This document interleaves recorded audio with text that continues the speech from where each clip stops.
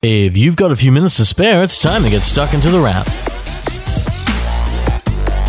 It's the beginning of September, and you're tuned into The Wrap, Australia's fastest technology roundup. And we're going to say something rather bold, because it probably needs to be said. If you're thinking about buying anything in technology, you might want to wait until this week is over. There's a great reason why. It's IFA, the European technology show that serves as the mid-year CES. Kind of, sort of, not really. While CES starts the year off and gives a glimpse as to what's happening for the rest of the year, IFA kind of gives you an idea on the gadgets coming to store shelves roughly in time for the holiday season. And that's a bit of a reminder as well. There are only 16 weeks until the holiday season, so it makes sense for companies to show off what's coming. While IFA has only just begun, gadgets aren't limited to just one category, with quite a few products being talked up. Over in the computer space, Acer and Razer have given a glimpse of what you can expect, with more power in the Razer Blade Stealth 13 and Blade 15, while Acer's 14-inch Swift 5 is apparently the world's lightest 14-inch notebook with dedicated graphics. There are also two workstation breed laptops for Acer, big computers it calls the Concept D range, with Pantone validated displays and at least one wild design, but equally wild price tags with $5,000 and higher.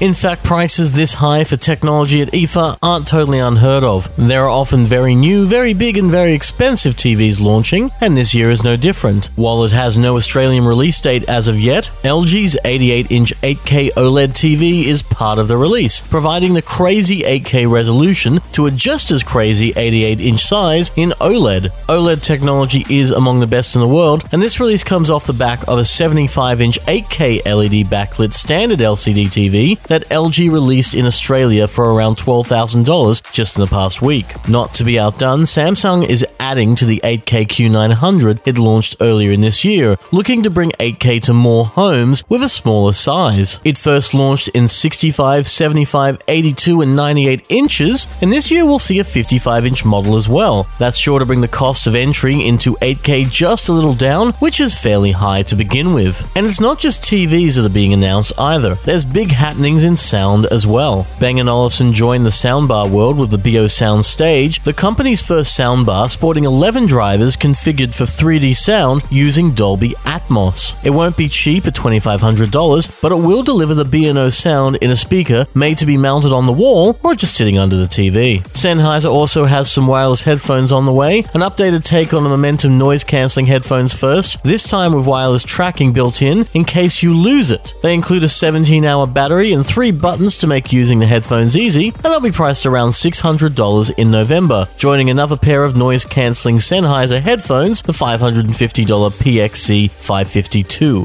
Jabra is upgrading its Elite 65T, our pick of best wireless earphones from last year, and they're introducing the Elite 75T. They're smaller thanks to a design that aims to fit better in the ears, and they last longer, boasting more battery life than before, plus they charge on USB Type-C. They're priced at $299 with release scheduled for sometime in October. And while Sony doesn't have a replacement for its excellent noise-cancelling WH-1000 XM3 headphones yet, it does have a color pop coming to the Heron noise-cancelling model, the WH-910N. They'll miss the holiday season when they arrive in January. Just before that release, there's a 40th anniversary Walkman digital media player that looks a bit like a tape player, because yes, it really has been that long. There are a few other gadget announcements from this week, such as the Ring Door View, a video doorbell made for folks who have a peephole in their door. It's one part video doorbell, one part security camera, and yet the entire thing still lets you use the peephole, arriving in stores for $299. Philips will add to its Hue smart lighting range with something a little different, coming in a smart plug that turns any lamp in your home into a smart light. It won't change the colors like you might expect from the Hue range, but it should mean that a lamp that you like can become part of a Hue setup simply by existing and plugging it in. It's great if you can't find a Hue bulb for a specific lamp, and it'll be around $60 when it arrives. And for something a little bit un-IFA, Android 10 has gone final and live, so if you happen to have a Google Pixel phone, you can upgrade to the latest version of Android now, complete with its dark mode, similar to what iOS 13 will get.